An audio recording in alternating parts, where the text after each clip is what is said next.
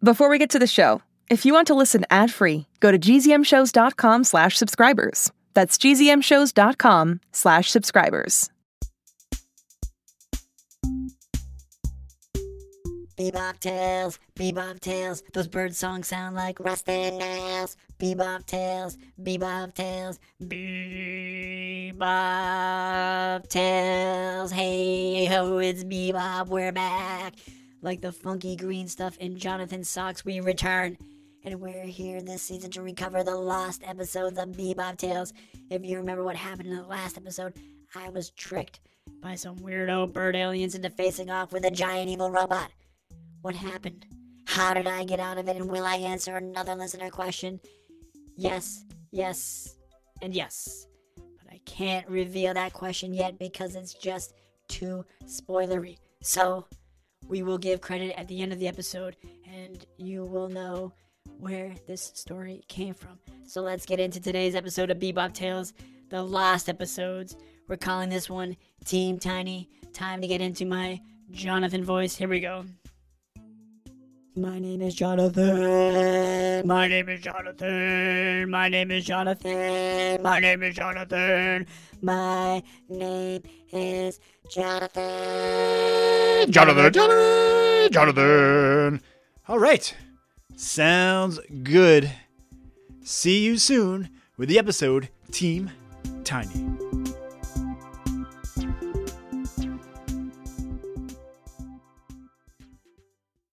The giant robot stood up and towered over BeeBop. The birds all chittered with anticipation. Now, before we get started, let us sing our national anthem.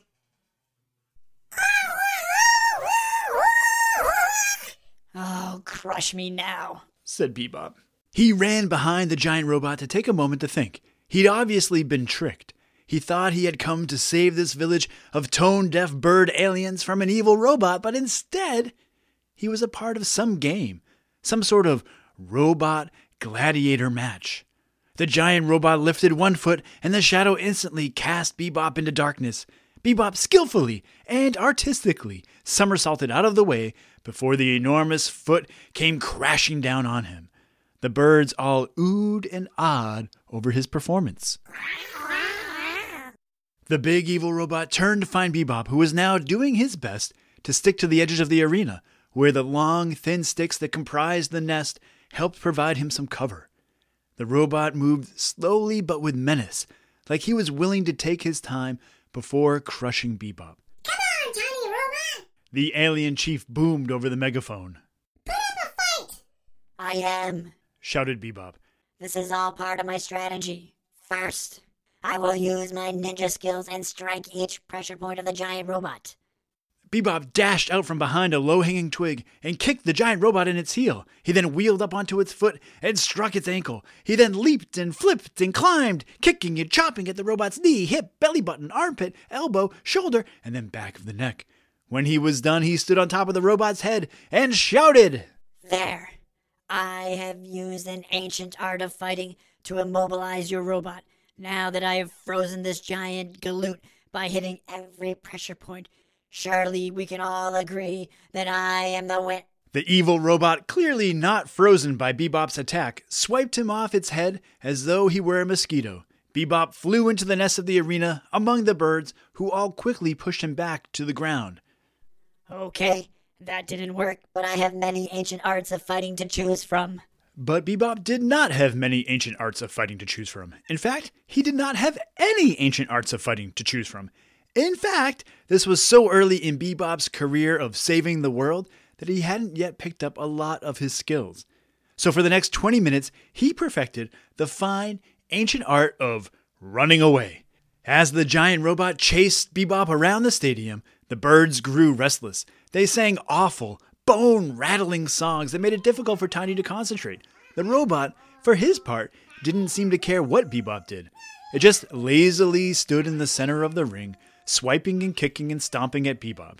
Occasionally, the robot connected and slapped BeeBop into the side of the arena, but for the most part, it looked like the two of them were amateur dancers, learning a strange new waltz. BeeBop finally grew so tired that he was having difficulty dodging the evil robot's lazy attacks. He went in again for another of his pressure point attacks, but instead swung himself up onto the giant robot's shoulder and pressed his mouth to its ear. Hey, big guy. BeeBop whispered to the robot. Aren't you a little tired of this? You and me fighting, and for what? The entertainment of some birds who can't even sing? You have no idea, said the robot. I've been here for 10 years listening to them howl, defeating whatever little defenseless schlub they put in this arena with me. Hey, who are you calling a defenseless schlub? You, the one with no defenses. Okay, fair enough. So why don't you escape? Well, I can't fly, and they have built the walls of this arena so thick that I can't smash my way out. So you're just stuck here? Yes, said the robot. Have you ever tried losing? The evil robot seemed confused by this. I mean, if you're supposed to be this great warrior, but you lose, then they wouldn't want to keep you around, and you could just get out. No, said the evil robot.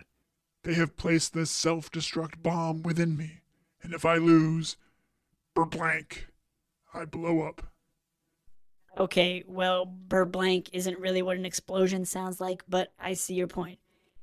Hey, you said you were good at a lot of things, right? Yeah, said BeeBop. I'm good at like a million things. Can you repair a robot? Sure, said BeeBop. I've repaired myself hundreds of times. Okay, then let's do it, said the robot. Let's do what? Said BeeBop. Your plan. Let's do your plan. Wait, what's my plan again? Said BeeBop. Let's blow me up. We'll blow right out of this arena, and then you can put me back together again. But what about me? What if I blow up too? You know, that's just a risk that I'm willing to take. Not me. That's not a risk that I'm willing to take.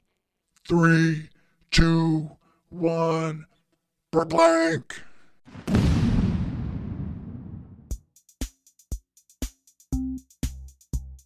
All right. So, this episode was inspired by our pal Judah, who is 9 from Portland, Oregon, who wrote, "Hey BeeBop, I have a very serious, important question. Have you ever exploded and then, obviously, came back to life?" He also had a couple other questions. One of them was if I like drawings of blueberry pancakes, which of course I do. And where did you learn all that magic, which we will cover at some point. Thank you, Judah. But we also had another question from Farah from Egypt, who's 10 years old. And she asked, have you ever gotten dismantled before? So both these questions are asking a very serious question, which is, since I am a robot, have I ever been in pieces and then put back together again? And yes, I have. So now we know how it is that I got dismantled, and we will find out in the next episode how it is that I got put back together. Thank you so much for your questions. And Farah, I know your brother submitted a question too. His question will be answered very soon. So thank you all so much for writing in and for listening, and we will see you next week.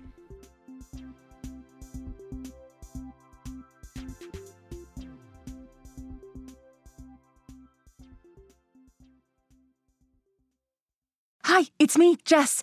This is a message for all the 6 Minutes podcast fans out there. Have you heard? There are new episodes in the 6 Minutes feed called the Ivan Dispatch. I won't go into details, but Ivan found something. A box containing audio cassettes recorded decades ago. And it looks like they were recorded by Cyrus. If you're a fan and you're not following the show, you may have missed out. Search for 6 Minutes and click the follow button so you never miss an episode. And if you haven't heard 6 Minutes yet, what are you waiting for? Search for 6 Minutes, start a Season 1, Episode 1, and enjoy the most downloaded family audio drama in history.